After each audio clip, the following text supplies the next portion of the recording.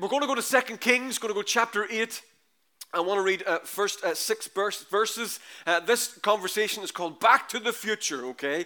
And we're not going to any references to the movie, but it's called Back to the Future, 2 Kings 8, verses 1 to 6. It is a story that probably I haven't ever preached from. It's a story that I'm sure that I've read, or I'm sure if I've read, I haven't really noticed it before. But this particular time, it stood out to me. And so when things like that are elevated off the page to me, then it's a sign that God wants this to have my attention, and therefore I wanted to share what I felt what God was saying to me through it with you, and then with Newbridge next week, actually, okay?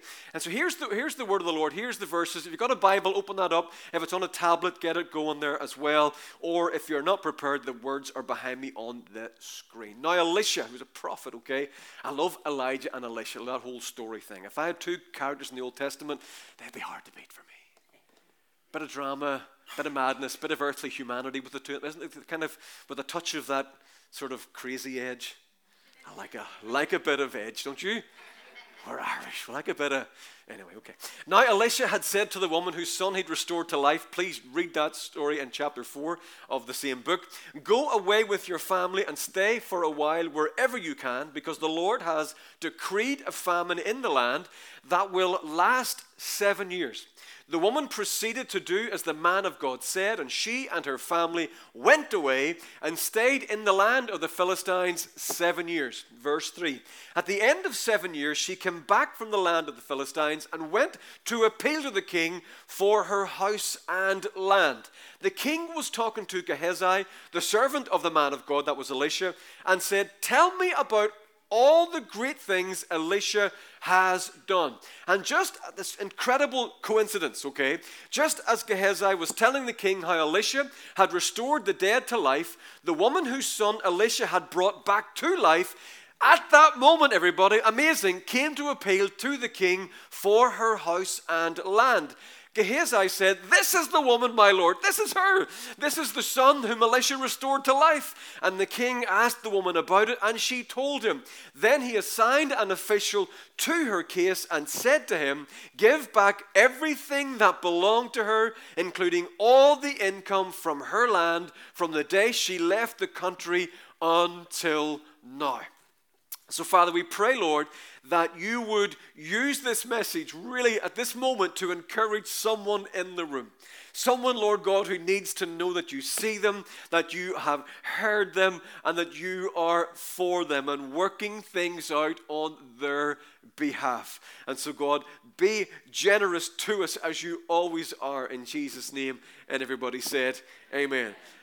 I've discovered, as most of you will have, or some of you are on the journey with the Lord, some of you are on the road for quite a while with the Lord. Either way, you will discover that when the Lord moves you into new places, okay, it's usually accompanied with kind of loss of some kind, of separation, a little bit of pain, and not just a little confusion, okay? Would you agree, okay? Following the Lord sometimes on the journey can sometimes be, yes, okay. Sometimes we think it's like tiptoeing through the tulips, okay, and wafting the lavender and bees landing on your fingertips, and but it's not quite just like that, okay.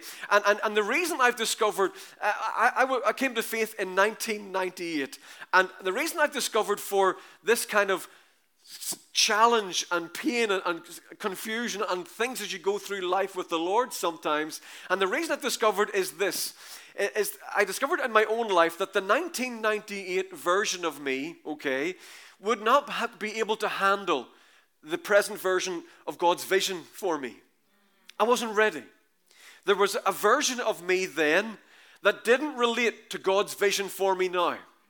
And the journey that God takes us on is a journey of many things, of knowing Him, but it's a journey of preparing us for the vision that He has for our lives. Amen? There are seasons in this adventure of faith, all of you know that, when the current version of you won't always fit the next stage of God's vision for you. So there's this relationship between the current version of you and then God's vision for you. And very rarely do they match at the same time. And so obedience is kind of the journey. Obedience is the key, everyone. And it leads you and me into places that we would never imagine. Yes? you know, in life, and God has been so good. We've been so many places and things and encountered things that we'd never really imagined. But yet, running parallel to the call of God, and there's no amen for this, but it's the cutting of God. And they kind of two, they run parallel. And in the call of God and in the cutting of God, He's shaping you and molding you into the next version of you for the next part of His vision for you. Is that making sense? You kind of know what I'm saying. In the story today, in 2 Kings, we meet for the second time the Shunammite woman. She's already experienced this incredible miracle. And I want you to go home and read about it in between now and Tuesday, because we're starting a new Bible plan on Tuesday. Yes? Okay, 2 Kings chapter 4. And it's the kind of the story, and I'll go into it later on, but Elisha now goes back to her and he warns her of an incoming famine. And it's actually, the famine's all about God's heart towards Israel. It's part of the restoration process, okay? And he tells her, I need you to leave for 7 years. Don't come back until the end of 7 years. And to be fair to her, off she goes. I would be questioning that. I'd be looking to the long-term forecast. I'd be on Twitter. Anybody else going, did you get this message? But she just packs the bags, up we go, and away, all right? And she does it. And I want to talk to people today. I think this is what for God's heart for some people in the room today who He wants the attention of. And I got to be honest, I accept it could be a narrow band of people here this morning, okay? But I want to talk to people who have heard the word of the Lord, who have accepted the word of the Lord, have moved on the word of the Lord and obeyed to the nth degree, okay? And you would have thought by now your obedience would have paid off.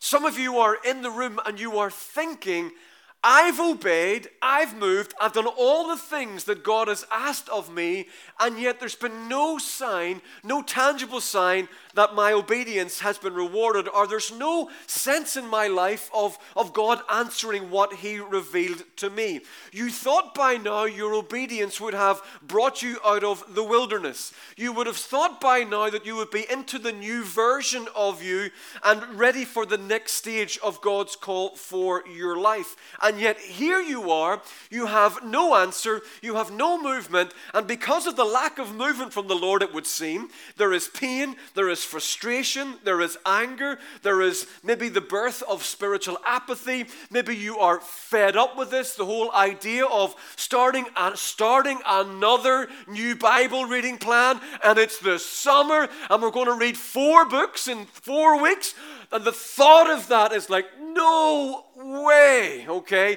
And so you are feeling stuck. And you know what? It's not even because you've done anything wrong. It's actually, Lord, because I obeyed. I did what you wanted me to do. I stepped out. I walked away, whatever. Lord, it's been years. I've never known a time for you to take this long to answer a prayer. I've never known, Lord, you to take this long to respond to a promise that you have made me. Is there anybody in the room? Well, look, the Shunammite woman can help us, okay, to know what to do and to maybe give insight to what's really happening around your world and around your faith in this moment. And also, I hope, 2 or 3 little things that really help you navigate this season of faith. And here's the first thing that we learn from this story that's going to help you as you are obedient in the word of the Lord, but still feeling that sense of wilderness, okay? The first thing is this, and this is so important, everybody. It's why I want to stand here. It's this: don't force your comeback. Amen? Don't force your comeback. I don't know if you've ever been injured. Any sports people in the room over the years you've been playing, or weights, or the soccer, or GAA, whatever you've been doing, you've been injured, okay? And if you're anything like typical sort of athletes, or not even like elite, but you love sports, you love whatever, when you're injured, it's all you are doing to wait till this injury goes away, so you can get back at it, back at the gym, back training, back warming up, back with the lads, back with the team, just back whatever it is, okay? And if you're anything that's pretty much normal, okay, sometimes when we are injured, we wake up some morning and you go, oh, it doesn't feel too bad. Like there's a wee twinge there.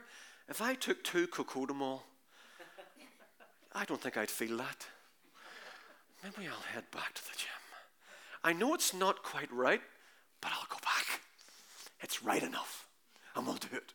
What we are doing there, everybody, we are forcing our comeback, okay? And I went online to look what one orthopedic surgeon, did you see that there online? Orthopedic surgeon, that's sign language for online, okay? I just saw myself do that. Piano, could be anything. One orthopedic surgeon, what he said online about forcing your comeback. Here's what happens, okay? Fire it up there. Number 1, you can do more damage than the original injury. Yes, we can then take a longer time for a fuller recovery. When you force your comeback, there are longer term issues. Anyone? Yes? And then there's pain later in life, okay? And then you re-injure, that's what that says. Re-injure the original injury.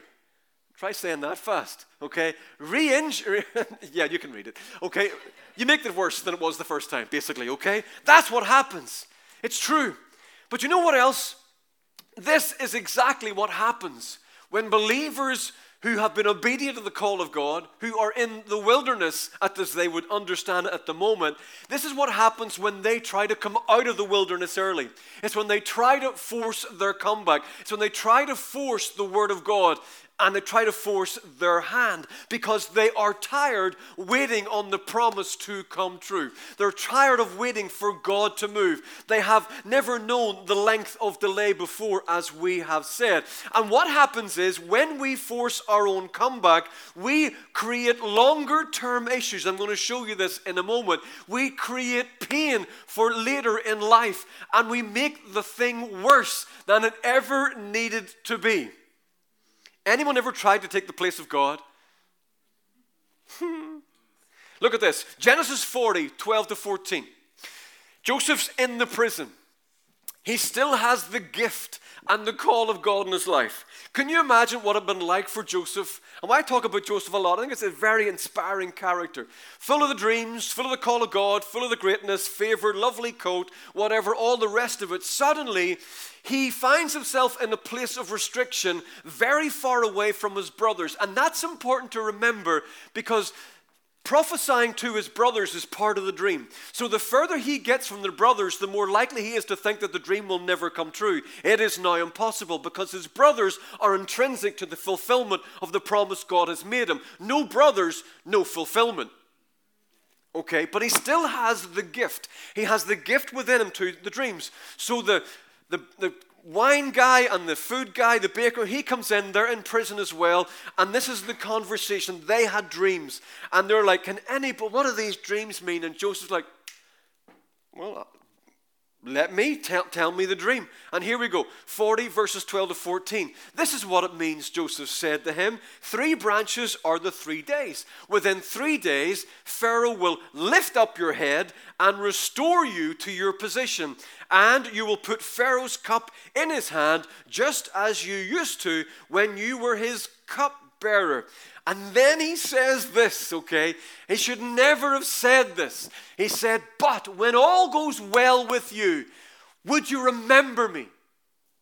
Would you show me kindness? Would you mention me to Pharaoh and get me out of prison? What was he doing? He was trying to force his own comeback. How do you know? Look at Genesis 41 verse 1. Look at this. When 2 full years had passed. That little line cost him 2 years. 700 odd more days in prison because he tried to force his own comeback. There he was, understandably, in his humanity, okay, had gotten tired on waiting on God. Of course, we all get it. And he tried to force his own thing, and it cost him 2 more years in prison. The orthopedic surgeon online was right. He made the thing worse. Joseph tried to get back in the gym before he was ready, and he put the shoulder out, and it took 2 more years to put it back in. Is that making sense? Then you go to Genesis 15 and Genesis 16. We're not going to read the whole thing, but we recount the story of Abram and Sarah, promised by God in their old life. I mean, imagine that. In their old life, promised by God that in this time next year, you will have a son. Sarah even laughs out loud to the face of the Lord almost. But what happened, everybody? They tried to force their own comeback. And they give birth to Ishmael. Talk about pain in later life and creating longer-term issues. Today, everyone, Ishmael is the father of the Arab nation. Isaac is the father of the Jewish nation. How's that going? There is generational and societal implications when we try to force our own comeback. So let's not do it. We're going to do what David does. 1 Samuel, I want to see 1 Samuel on Netflix. It reads like a blockbuster. It's epic stuff, okay? God wants David to be the new king of Israel. David's a Wayne, okay? God sent Samuel to anoint him, okay, as the new king, but he's still a boy. And it would be years and years and years from the day of anointing to the day of appointing, okay? It was going to take forever, okay? When you're that age, everything's longer. Are we there yet? Are we there yet? Are we there yet? Are we there yet? Okay, I can't imagine what it would be like to live with all of that anointing, okay, and then nowhere to put it. I won't be forcing that comeback. Oh, that'd be a nightmare. It's like spiritual ADD, wouldn't it? Really would. It would be years and years. Anyway, read the story. David, he goes home. Goliath, he kills Goliath. People love him. Saul gets him on the payroll, brings him into the palace. And because people love David, he can sing and fight. And he's handsome and ruddy in complexion, the Bible says, whatever that means. He tries to kill him. Saul tries to kill him. But I'm anointed. This wasn't meant to be. David, then what? He goes on the run. Is that in the plan, Lord? Sure, I'm anointed. No, I'm on the run in a cave with every dropout in Israel. For friends. The distressed and the distracted and the who cares? I wonder, did he look around him and go, I'm anointed for such a time as this? Seriously, though? And then one day, this must be the moment. 1 Samuel 24. Saul's on the hunt. David's in a cave. Saul goes, I need to go to the loo. Excuse me, lads. Goes into a cave. This is kind of embarrassing for Saul all the same, isn't it? Who likes being watched at the toilet? Nobody.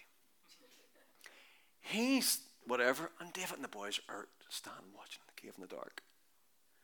And David's men are like, this is it. This is the moment. This is the moment. Go for it. Get him. Knife him. He'll never know you're here. So David tips him. Cuts a bit of his robe. His pocket goes back. Saul goes out. Incredible thing. Saul goes out. David's men were convicted. This is a divine setup. You're meant to be king. You're anointed to be king. Samuel's done the thing. Big Samuel, the main man. You're covered in all. You've got this. This is it. Go kill him. Get him. David sneaks up. He cuts the corner of the robe. That's all he does. And then the Bible tells us this in 1 Samuel 24, 5 and 6. Look, it says, afterward, David was conscience-stricken. I just cut a wee corner. For cut off a corner of his robe, he said to his men, the Lord forbid that I should do such a thing to my master. What was David doing? He was refusing to force his own comeback. I'm going to trust in the Lord. He refused to do it. And so when we go to our text today, and it's a very simple line, it's a throwaway comment, but if you look at verse 2, she says, the woman proceeded to do as the man of God had said, and she as her family went away, and they stayed in the land of the Philistines 7 years. Not 4, not 5, not 6. Elisha says, stay away for 7, And the Bible says she stayed away for 7. And I want to encourage you. This woman simply refused to force her comeback. I'm not going to walk back into my home, into my life, into my future 1 minute early outside of the revelation of God. If a revelation of God put me out, it'll be a revelation of God that will bring me in. Amen? And I want to encourage you the same. In your waiting, in your wondering, in your hoping, and in your despair, and in your confusion, don't force your come back. If God led you out, God will lead you back in Jesus' name. Amen? Amen. The second thing we've got to do in the middle is this. We're going to add then some faith to our walk back. So we're not going to force our comeback. We're going to add faith to our walk back. I was a Christian about 6 months, February 1998. Living and working in Belfast, and I went for a job, hated it, and I went for a job interview in Derry. This firm of property developers, they were builders, they wanted their own estate agency, they wanted their own little kind of shop window vibe thing going on. I'd never been to Derry. When you live in Belfast, the only way and reason you would need to go to Derry was to go through it to get to Donegal, where you'd spend the weekend in Rosnala, Rafo, somewhere nice and scenic and all of that. Derry, what a Derry, the fight there.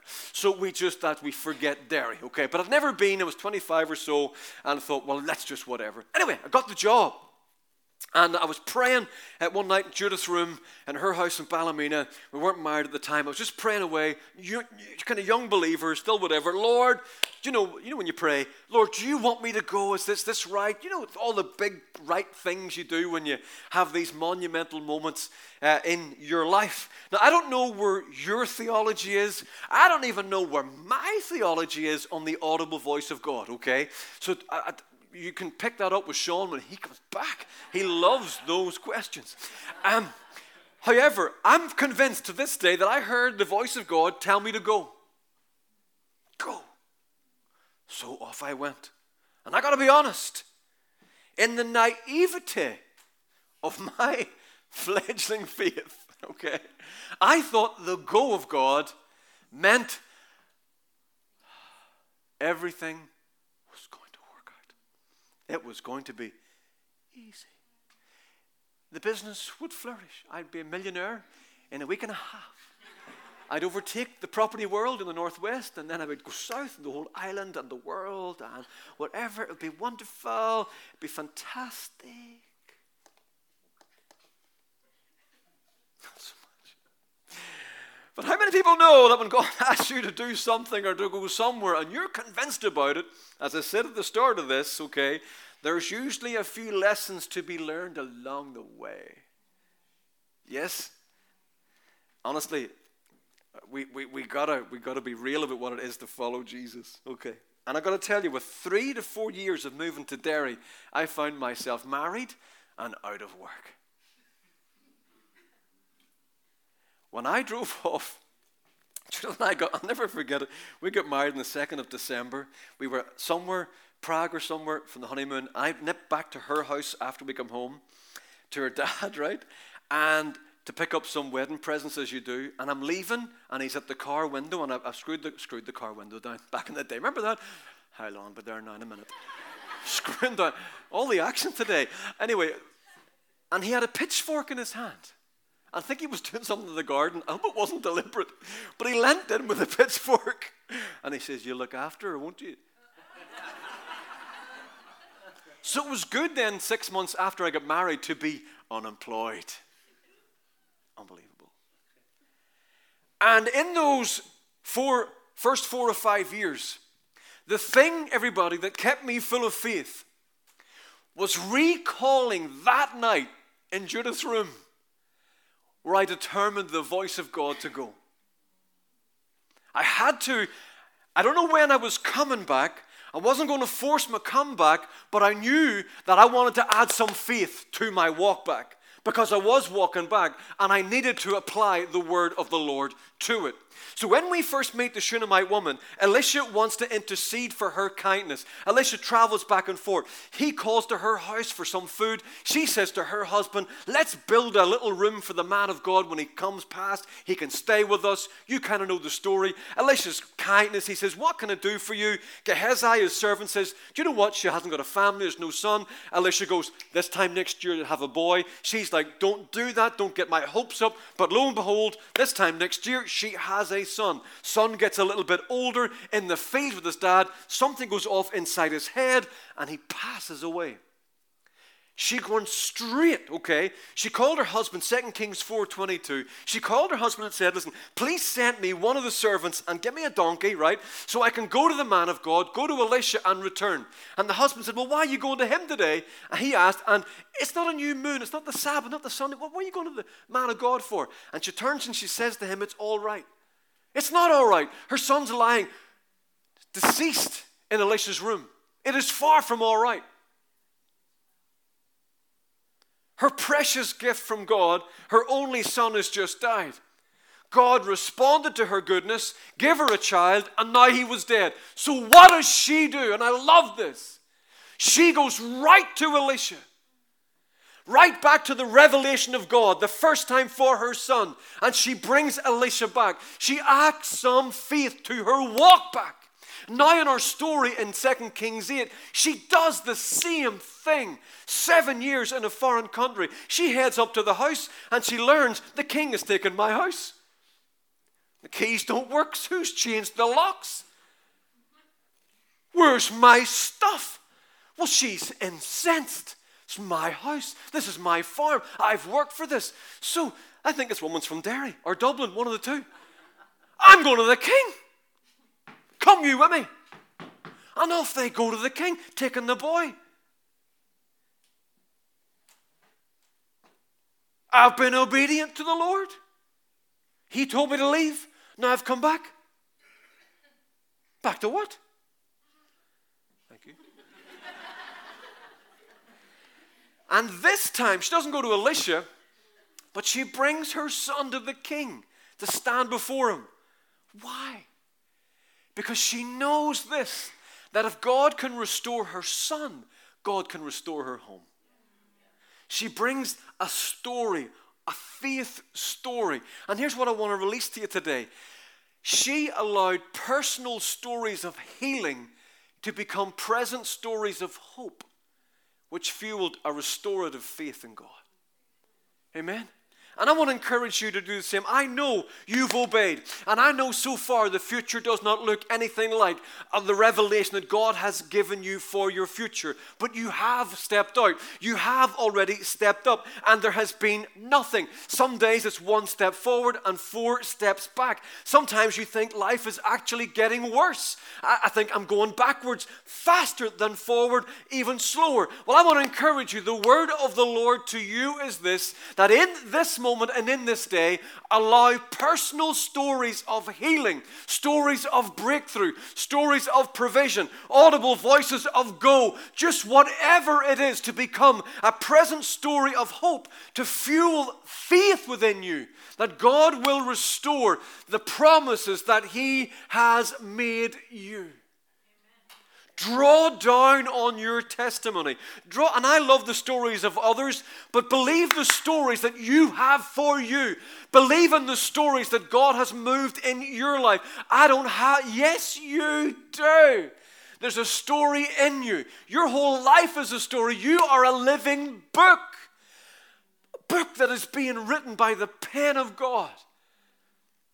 I think of Elijah, Elisha's boss. Of all the ways that he saw God move everybody. And yet Jezebel makes a threat. He weakens and he folds up in anxiety and depression. And I got to be honest, it's so easy for you and me to do the same. We get a visible threat compared to an invisible promise. We're going to believe the visible threat every single time. So we need something substantial to put our faith in. And no one can argue with the God stories in your life. Amen. No one can take away the moment you met the Lord. Lord. So I want to encourage you. I want you to get into the place of prayer, into the posture of worship. Father, I thank you, Lord, for the time you healed. Father, for the time you provided, the time you were faithful, the time you said no, the time you answered, the time, Lord, you did whatever. And get into that place and get some faith for your walk back. And the final thing is this, really briefly, is number 3, that the take back precedes the give back.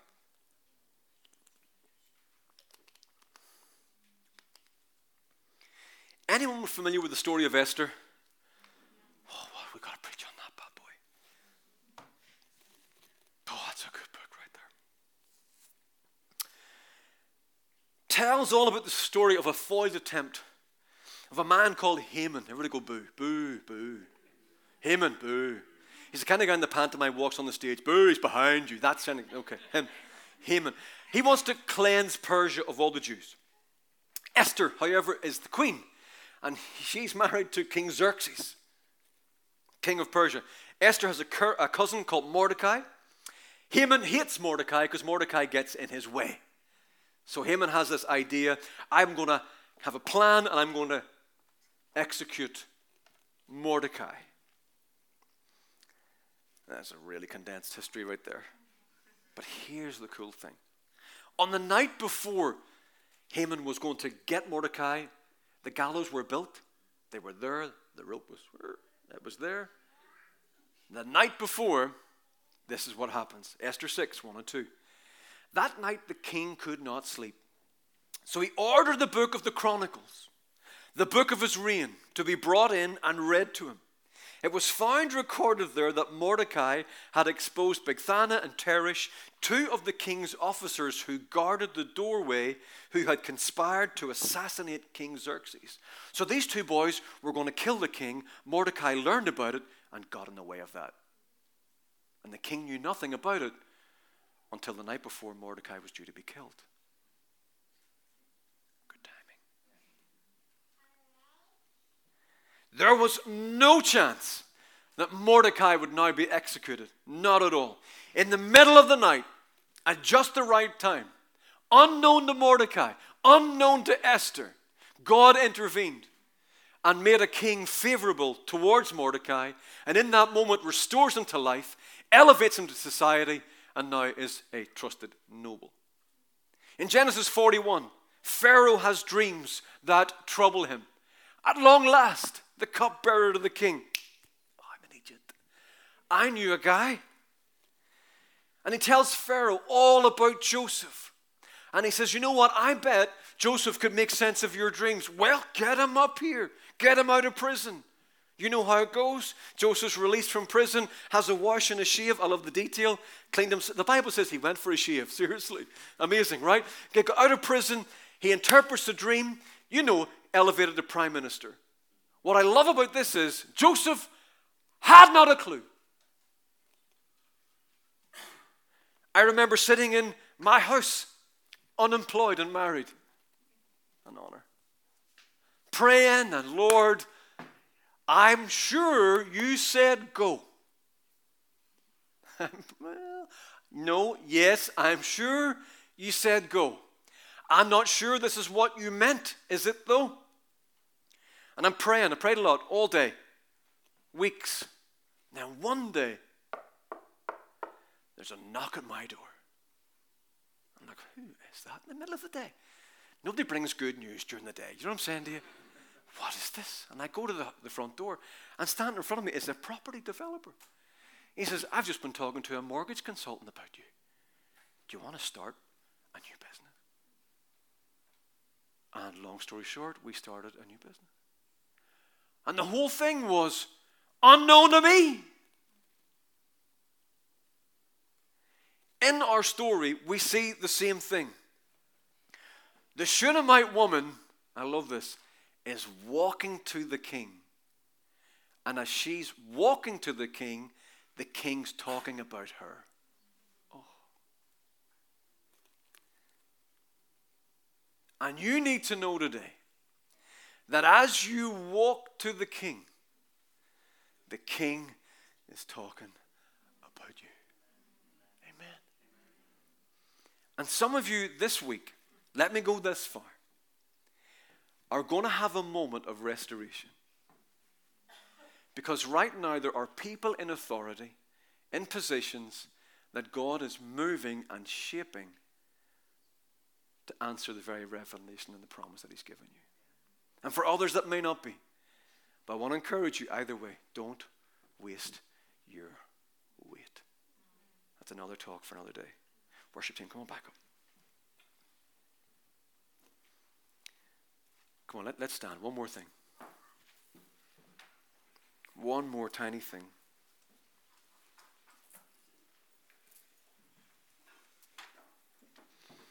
And number 4, the give back is always greater than the throwback. In other words, everybody, you can play away, guys, when you're ready. In other words, it's always worth waiting on. Joseph received more than he lost. See, he lost a coat, but he gained a kingdom. Mordecai received more than he lost. He gained nobility in Persia as a Jew. Huge thing. I gained more than I lost in that moment. I want to encourage you, the Shunammite woman, my goodness, she received much more than she lost. She got her farm, she got her home, she got a lump sum income, more than she ever could have imagined. Imagine if she had to come back early, right into the middle of the famine, fought the king. Gehazi wouldn't have been there, wouldn't have set the whole thing up, wouldn't have learned about Elisha. Who's your son? He did what? I don't believe you. Do you see what happens when we wait? How God brings it to pass. How he makes it happen. Father, we just love you this morning. We don't like the waiting, but we love you. And Father, we're reminded today that you're really sovereign, that you're really in charge, you're really in control.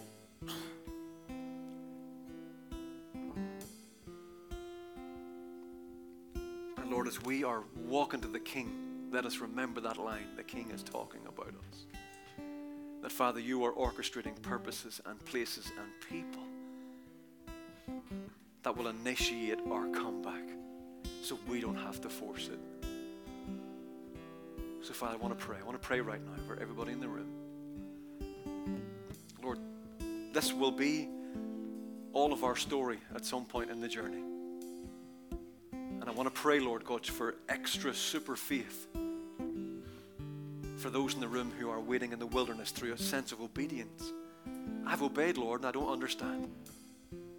Lord, I pray, would you help us draw down those stories of faith. Draw down all the ways that you've already moved in our life. Draw down all the incredible promises you've already answered in our lives, Lord, and help us to lean into those. May they become fuel for the days ahead. And I particularly want to pray, Lord, for those, Lord, I want to just declare, I want to speak life into, I want to maybe even just use this word, but prophesy. But in the coming days and weeks, Lord God, you will bring about restorative circumstances that we didn't initiate. A call will come, a letter will arrive, an email will, somebody will knock at the door. Something will happen that we just weren't expecting out of the blue. And as we learn about it, we'll discover how, God, you have been moving and working in the wings. So, Father, we love you. Give us faith in the room this morning.